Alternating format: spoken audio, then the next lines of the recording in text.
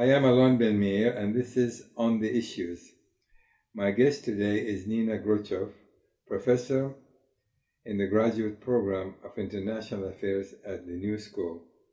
She's also a senior fellow of the World Policy Institute and a member of the Council on Foreign Relations.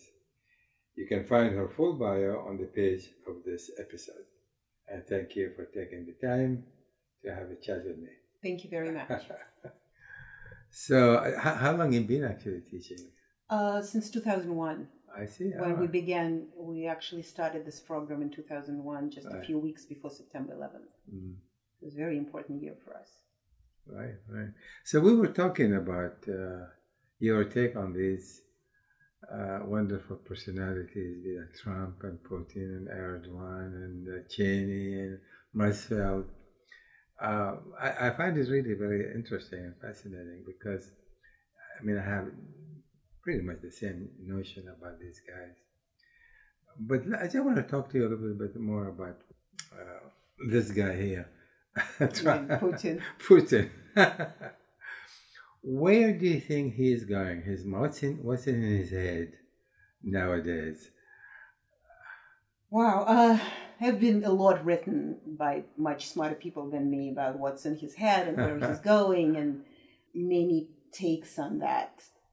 My belief is that he needs to stay in power. He has been in power for 17 years. Very cleverly, he interrupted his reign, kind of did this little musical chair switch when the former Prime Minister Dmitry Medvedev became president in 2008, and he turned to prime ministership and then came back in 2012. And so he prolonged his political life. He sort of disappeared, or at least stepped a little bit behind, which was a very clever move. He's been in power essentially for 17 years. There is a lot of people that he upset. There is a lot of people who want him to be gone. There is a lot of people who breathe behind his back thinking that it's their turn now to step in the limelight. So I think if he goes, it's not going to be ending well for him. So he needs to stay in power, in my view. Yeah, but then there's going to time, sooner or later, he's going to have to go.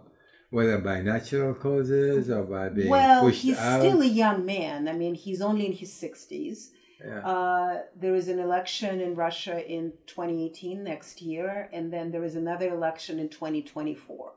By constitution... Can he run again? Yes. 24? Yes. By constitution, he has to end his reign in 2024 because it is a 6-year... He is eligible for 2 6-year consecutive terms. So he has to end in 2024.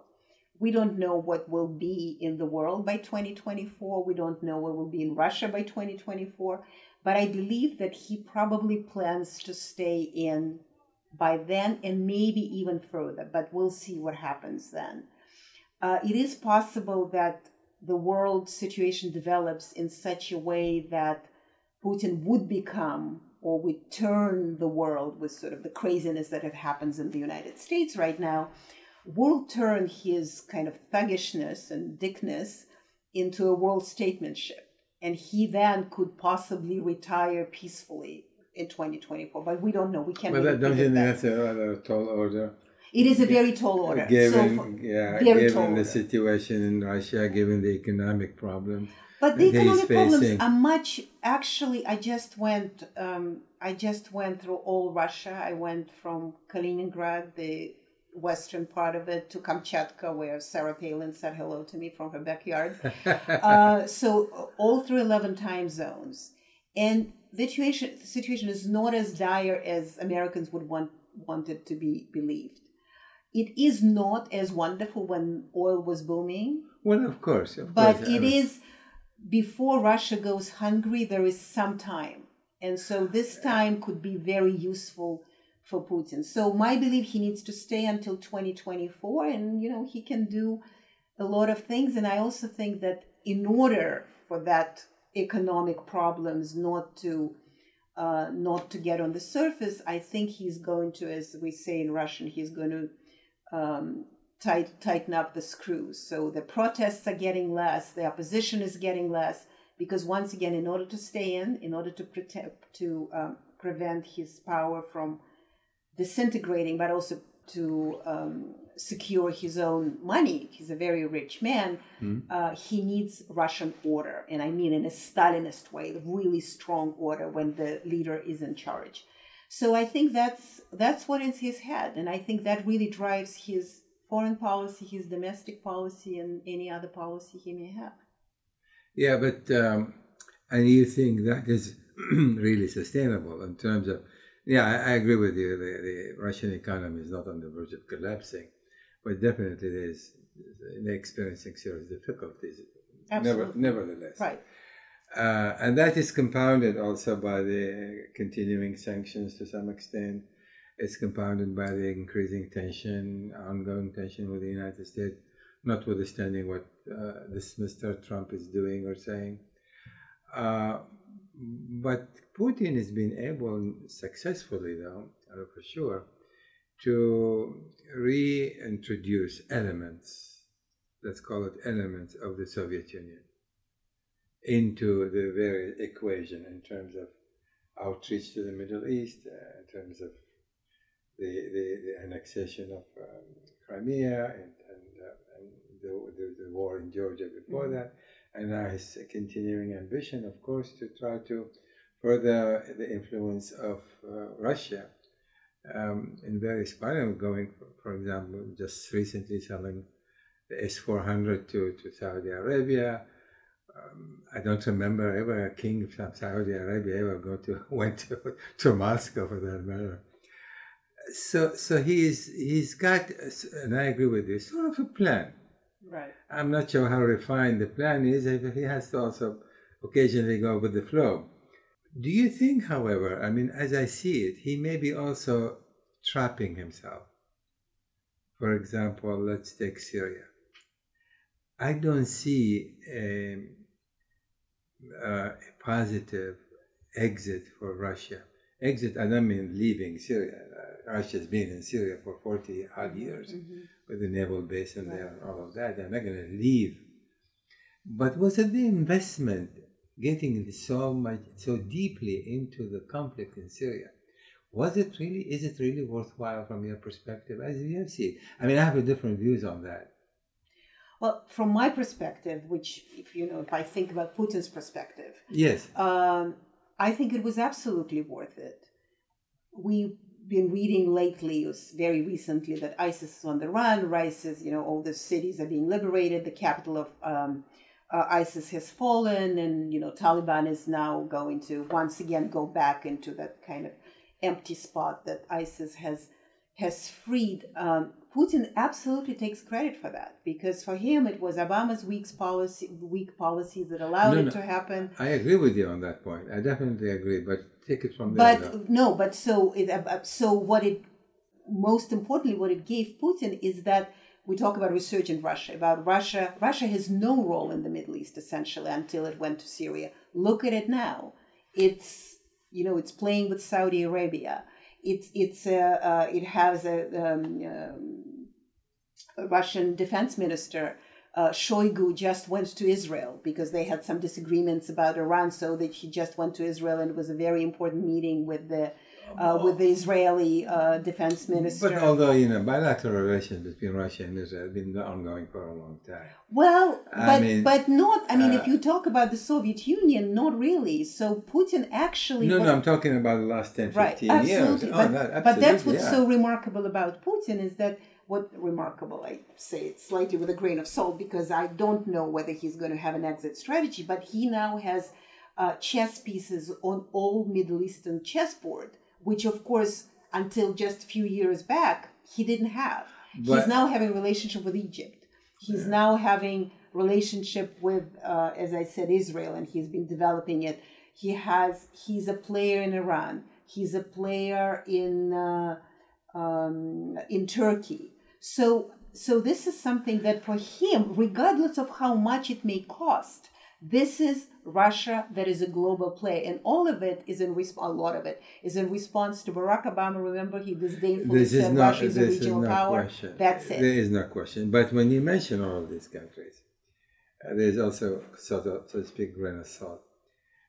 There's no love affair between him and Erdogan, and you know that. Oh, of course. There is no love affair with him and Iran or the Khomeini either. As far as Israel is concerned, the relationship between Netanyahu and Putin going back many, many years, and even before that, there is a vested interest of Russia in Israel, and they do not want to have any tension with Israel for many, many good reasons. But when you equate that to a chess set, and it's a good analogy, I feel that Russia does not have the queen on the board. And that is one of the weaknesses. You don't have a element within Russian foreign policy, as I understand, as I see it, you know better, that has this, let's call it the queen, that can move in every single direction. Completely, absolutely. But in Putin's understanding, and I actually think that that's why his kind of spy experience comes in very handy, and it is very important for anything he does, is that in a spy world where you operate in shadows, in secret, and you play people against each other, regardless of whether you have the queen or not, he actually can do it. I mean, the United States has had the queen for a long time, and it's almost lost it because it's... Oh, it was a dismal failure. Well, it is a dismal failure, Absolutely. But it had the queen. So Yeah. where Putin stands, I think it's a great analogy, where Putin stands, actually, in order to operate the way he does, you don't need a queen. You actually need to find a weakness in other people's strength where you can step in and use other chess pieces He demonstrated the skill to use the pawns and the elephant. Absolutely. So and the Russia, horse, I should say. No, but I mean, it's really true because he plays a very strong hand from a very weak position. And that has been success because everybody looks for a strong hand to play a strong game. And I think that's how he kind of mesmerized the world. And that's why, even if there is no love lost, they all want to be Putin. How did he do it? Because he played a weak hand and he turned it into something strong. Let's take this a little further, beyond a year or next. I mean, there's a mutuality of interest. There's no question. Iran, with Turkey, with Israel, with certainly in Syria, and etc.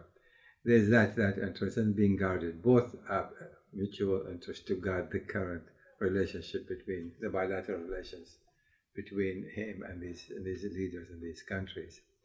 What I've been looking at is to see 3-4 years down the line, what is going to happen between Iran and Russia, or Putin and Russia? What is going to happen, given the personalities of Erdogan, as you well know it very well, and the personalities of the Khomeini regime, and he and his, not Rouhani as much. And these are people who are 100%, 1000% focused on what they want, what they need, and at all costs, including, of course, Putin himself. There's no question about it. So this is, so far, and as I say, it is a marriage of convenience. But in my mind, divorce is inevitable. Now, is it going to be a nasty divorce, or is it going to be a peaceful one? Well, I don't know. I agree with you that divorce is inevitable because as strategic as Putin may appear in his kind of taking over and playing strong hand from a weak position, it's also incredibly tactical. I mean, they take advantage of the situation today. I mean, he's great at that. That's what he was trained to do in KGB school and in his career. Ultimately, they would have to divorce because they're not going the same direction. None of them are going the same direction. I don't know what kind of divorce they would have. I also think that we should think about the United States as part of the same game. Now the United States essentially gave, for example, Syria was given away to Turkey, Iran, and Putin and Russia, and actually allowed them to deal with that. Right. But I would imagine that the United States would or should come back to the story at some point. And that depends on what kind of position is going to take and what kind of relationship Putin will have with the United States at some point. But another thing where China would fall in all of this kind of relationship, because now it sort of tacitly support Putin, whatever he does in the Middle East. It's a convenient, once again, marriage of convenience. Mm-hmm.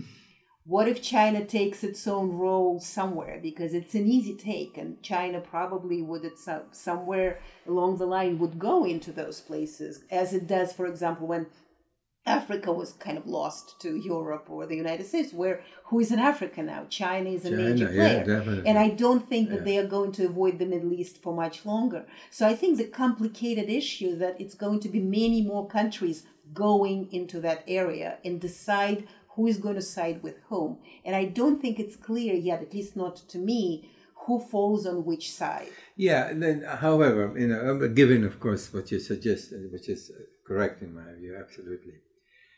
Let's look at the power equation still in the Middle East today. And the power equation suggests the United States' presence in the region with a commitment to do something about Syria and without it.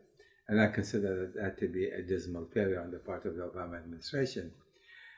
But when you look at the military prowess, the presence that exists today in the Middle East, no country, certainly not Russia or China combined, or other power for that matter, even resemble the extent to which America's military presence in the Middle East today still. After everything that we've been saying and doing, I mean, you look at the Sixth Fleet, the Seventh Fleet, you look at Oman bases, you look at Israel forward forces that can land in Israel tomorrow and be equipped overnight with 20,000 troops, So you have that kind of presence, and that kind of presence, there seem to be even nobody is talking about reducing that presence in the Middle East. And no matter what Putin might try to do or Erdogan might try to do, they can tinker with a little bit here and there, but they cannot really change drastically the fundamentals of American power in that region. But there's a little bit, sometimes we operate from a position of strength, sometimes position not as strong, maybe even weakness. But do you really see a fundamental, that is Putin's approach today, however successful he's been, and he has been successful, can that be sustained? Again, given the reality or given the continuing presence in such magnitude of American power? Well, yes, you're right. America, there is a magnitude.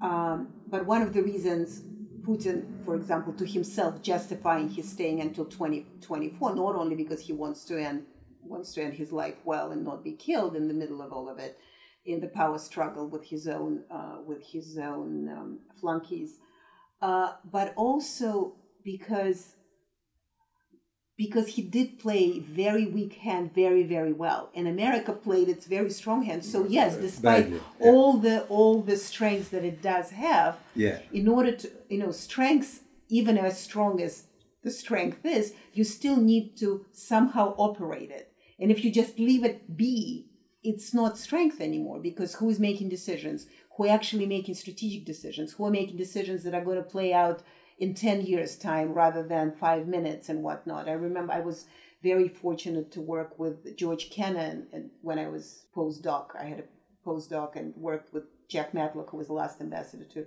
the Soviet Union, and George Kennan, and he would always say that the problem with American foreign policy doesn't think long enough. It only thinks in 2-year time. It should be 5 years. It should be 10 years. Yeah, there is and that's what. And I think that's why your argument, as correct as it is, may play out differently. Just because that's exactly what Putin's talent is. He's a brilliant tactician. He really takes advantage of the current situation and gives it infinitely longer mileage than it would have had otherwise. Yeah, I think you're right in that respect. There's no American foreign policy is not steady.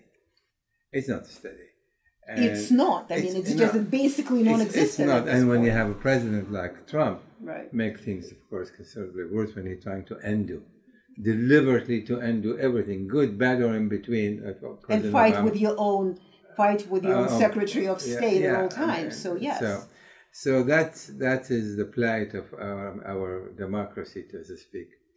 But here, what Putin, I think, in brilliance, you might say, is being able to accumulate this power in the name of democracy, just like, or saving the world. I mean, basically, what he's saying is that when look at those people that they don't know what they're doing. So I am here. That's right. Iran. I am here. Egypt. I am here. Israel, to make sure that I'm a power broker that will keep peace in the Middle East.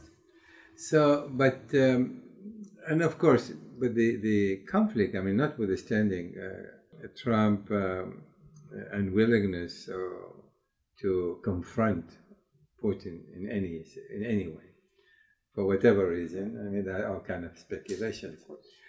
The question today is, how do you see? I'd like to hear your take on where the bilateral relations between the United States and Russia is going. Now, we have still sanctions in place. We have still, because of the annexation of Crimea, we have a problem because of what's going on in Syria with Russia. So we have, albeit indirectly, we collaborated in trying to defeat ISIS and all of that. But where do you see that going, given the fact that the Congress today usurped the power of the president to lift the sanction on Russia?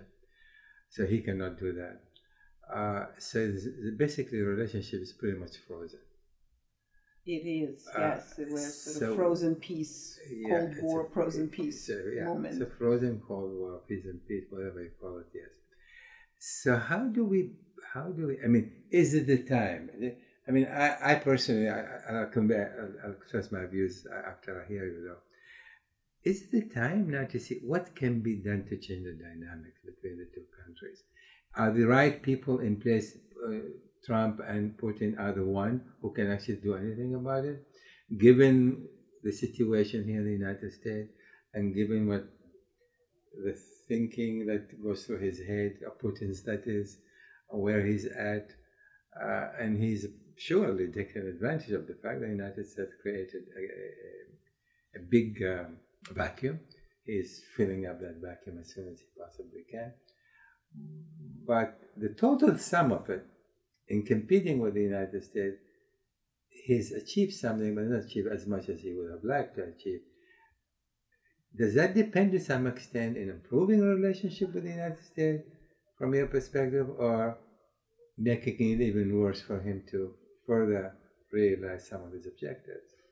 I think as a KGB man, I mean, I think he brilliant, I mean, I must admit, playing both hands. I mean, and that's what you kind of do. It's an asymmetrical approach to things. I mean, you can calculate it enough so you can take advantage of either good relationship or take advantage of the bad relationship. And he's been doing it all along. I mean, either, in fact, those elections in 2016 would have worked either way for him. Hillary Clinton comes in, either she's talking to him or he's going to pay back, which he did, for calling him Hitler, which is, of course, a great insult to any Russian, and she should have known better. Trump comes in, great. Either their relationship is improved, or if their no relationship are improved, you can just continue the Soviet mantra. And Soviet, I mean, not because it's Soviet mantra, but because it's such a familiar from the Soviet days. Look at those United States.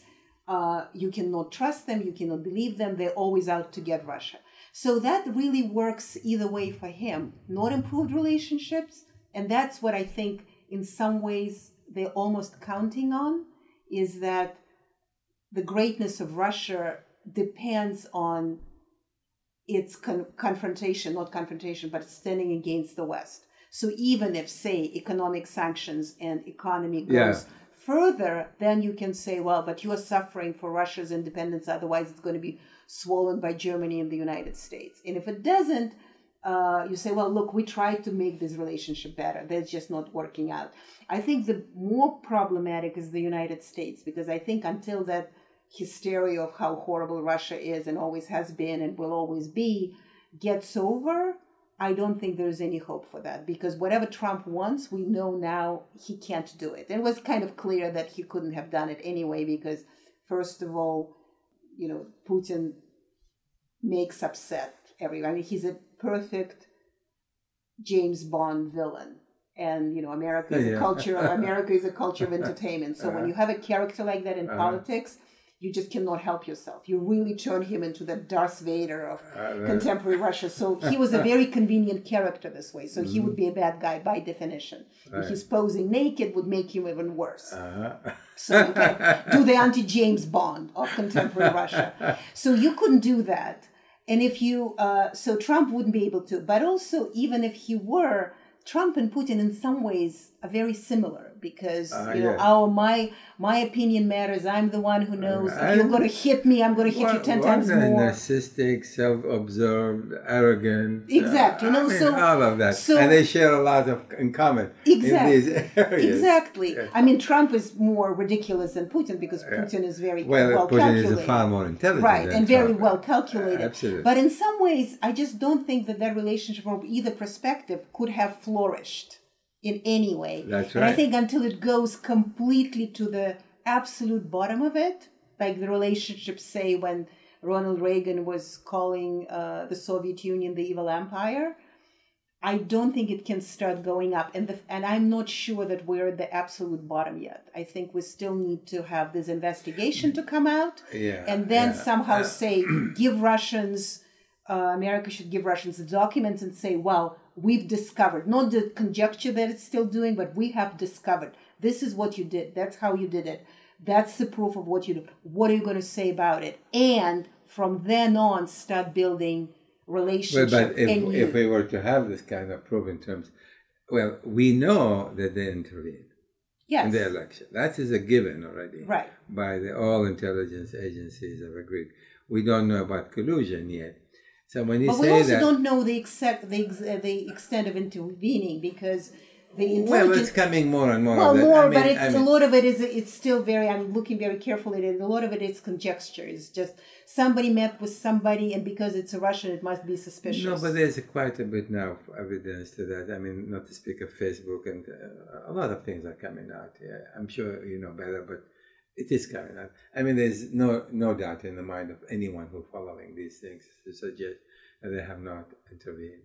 They have not. No, there's no question there's that no they. Question. They the extent not. To which we can. But I think the extent is important. It is important. It is important. So it's a question of evaluation. I mean, I cannot tell you categorically. This is what happened. But I think in order for to have a better relationship, I mean, to start improving, all this evidence should be given to Putin and say how we are going to address it. We want to have better relationship. But Putin, one who follows Putin as well as you do, he's not going to say this is not true. I mean, he basically can deny that. Remember in '83 when the Russians shot down the Korean plane, and then they were saying, "Oh no, we didn't do it," and then they were given documents, and that's how it sort of started building up. It was the beginning of the end. So I'm not sure. I think actually, if this instead of hysterical approach, actually Russians would be almost like Khrushchev, Eisenhower, when the U-2 fell down and Eisenhower was saying, I didn't do it. And Khrushchev said, well, don't turn me into an idiot. I know that we have a pilot and a plane. So the conversation have to start from exchanging this kind of documents and say, how are you planning to make it better? The point is, even if that were to be the case, what it is that we can do about it. Let's say he's presented now with absolutely indisputable, unequivocal evidence. This is what you've done. What, in fact, can we do about it? That is, what consequences will Putin suffer from that? He already has the sanction in place. He can impose more sanctions on Russia. But you see, he's, and you say that yourself, that then he's Teflon man. He is. Very little can penetrate this guy. And yes, he had presented with this evidence, but with that is obviously could further undermine, erode U.S.-Russia relationship. There's no question. But then what? Well, I mean, there's as many analysts and as many scenarios to this. What happened? Or nothing. Well, nothing. that's my For point. example, right. It Yeah. could be nothing. It could be more sanctions, which, by the way, not necessarily Helpful. useless. No, Or useless. I mean, Yeah, it could be could be very damaging. unhelpful, or Yeah. it could be really damaging because if the oil, because one of the things, and Putin being very clever relies on that. It's this sort of Western hypocrisy. You want to sanction, but you don't want to hurt your own businesses. And he knows that. And so there's a lot of, IT issues and, kind of.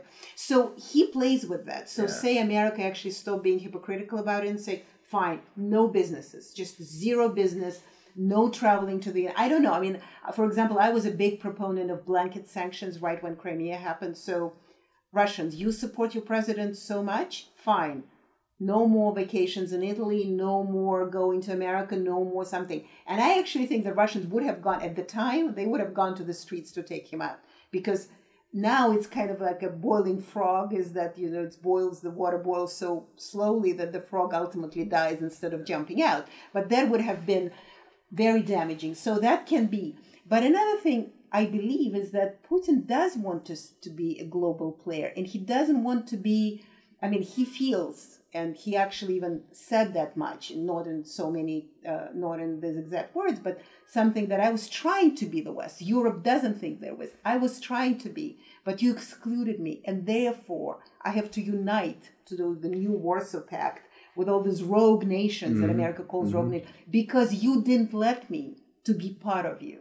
So I actually think that this is a leverage. That still could be a leverage that he's let to be, but nobody would let him because he's such a rogue anti-James Bond now. So somehow they have to, Americans or West has to decide how they're going to deal with him. They sit at the table with Saudi Arabia, Americans, but they're not going to sit at the table with Putin. Putin is still by far less human rights abusive than Saudi Arabia. So once again, as long as the West is hypocritical, Putin has some sort of leverage. If the West stops being hypocritical, which is, case of wishful thinking probably, then it would be much easier to deal with. But also hypocrisy is not limited to the West. Right, no, exactly. It's really, everybody enjoy, seem to have a good dose of hypocrisy. Oh, I know, but the problem with the Western hypocrisy is that, Putin, for example, he says, I'm honest, I am what I am. Oh, wow. You lecture everybody on how to be, and look at you. And I think he takes a pleasure in. And I think one of the,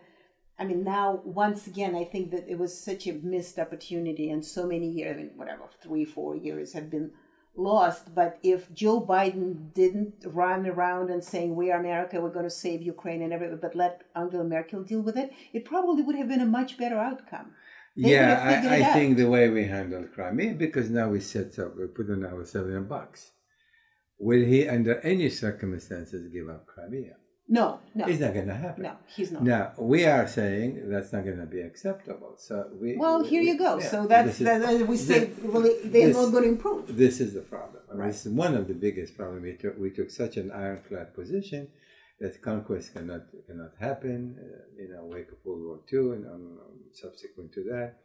And this Crimea is part of this. Right. Part of and Russia he says, today. look, you did this in Kosovo. Why can't I do it in So Crimea? that is a major block. But it also, once again, if we had a better if America had a better president, if America had a Secretary of State who was less of an introvert and actually did diplomacy more openly to some degree, there are options. Instead of saying that go to the United Nations and agree with Putin that there's a referendum in Crimea deeply observed by the United Nations and all powers involved, and if Crimea goes to Ukraine, Putin would have to accept the outcome. It probably wouldn't go to Ukraine, so he's fine.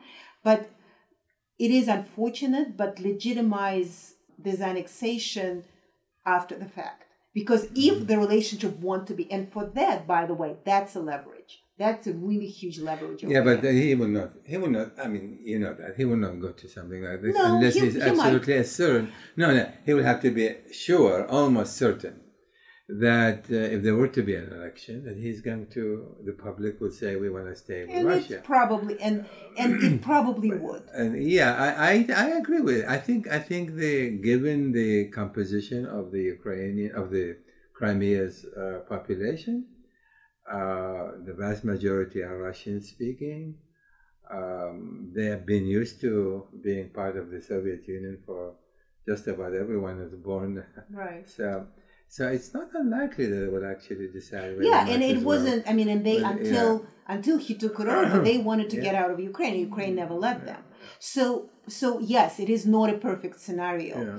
But one of the things is, you are not an American, I'm not an American. There's news for America. The world is not perfect. So this whole black and white approach that America has, as if it's the moral judge of the whole universe, is wrong. And that's exactly what Putin has been absolutely pissed about, is that you are hypocrites the way is everybody else, and you don't have the right to tell the world how to behave. And that's why I'm going to give it back to you 10 times over. Yeah. And I think that is a leverage for him. Yeah, and no, but he is also right, especially now. I mean, Obama was trying, of course, he was riding, the moral, as I call it, the high moral ground. Which was also very wrong. Well, in some areas. Well, for Russia, it was wrong. But yes, yeah, and because I think also the fact that he's a black president, he bent backwards to try to project a different kind of picture of the United States. And that did not sit well.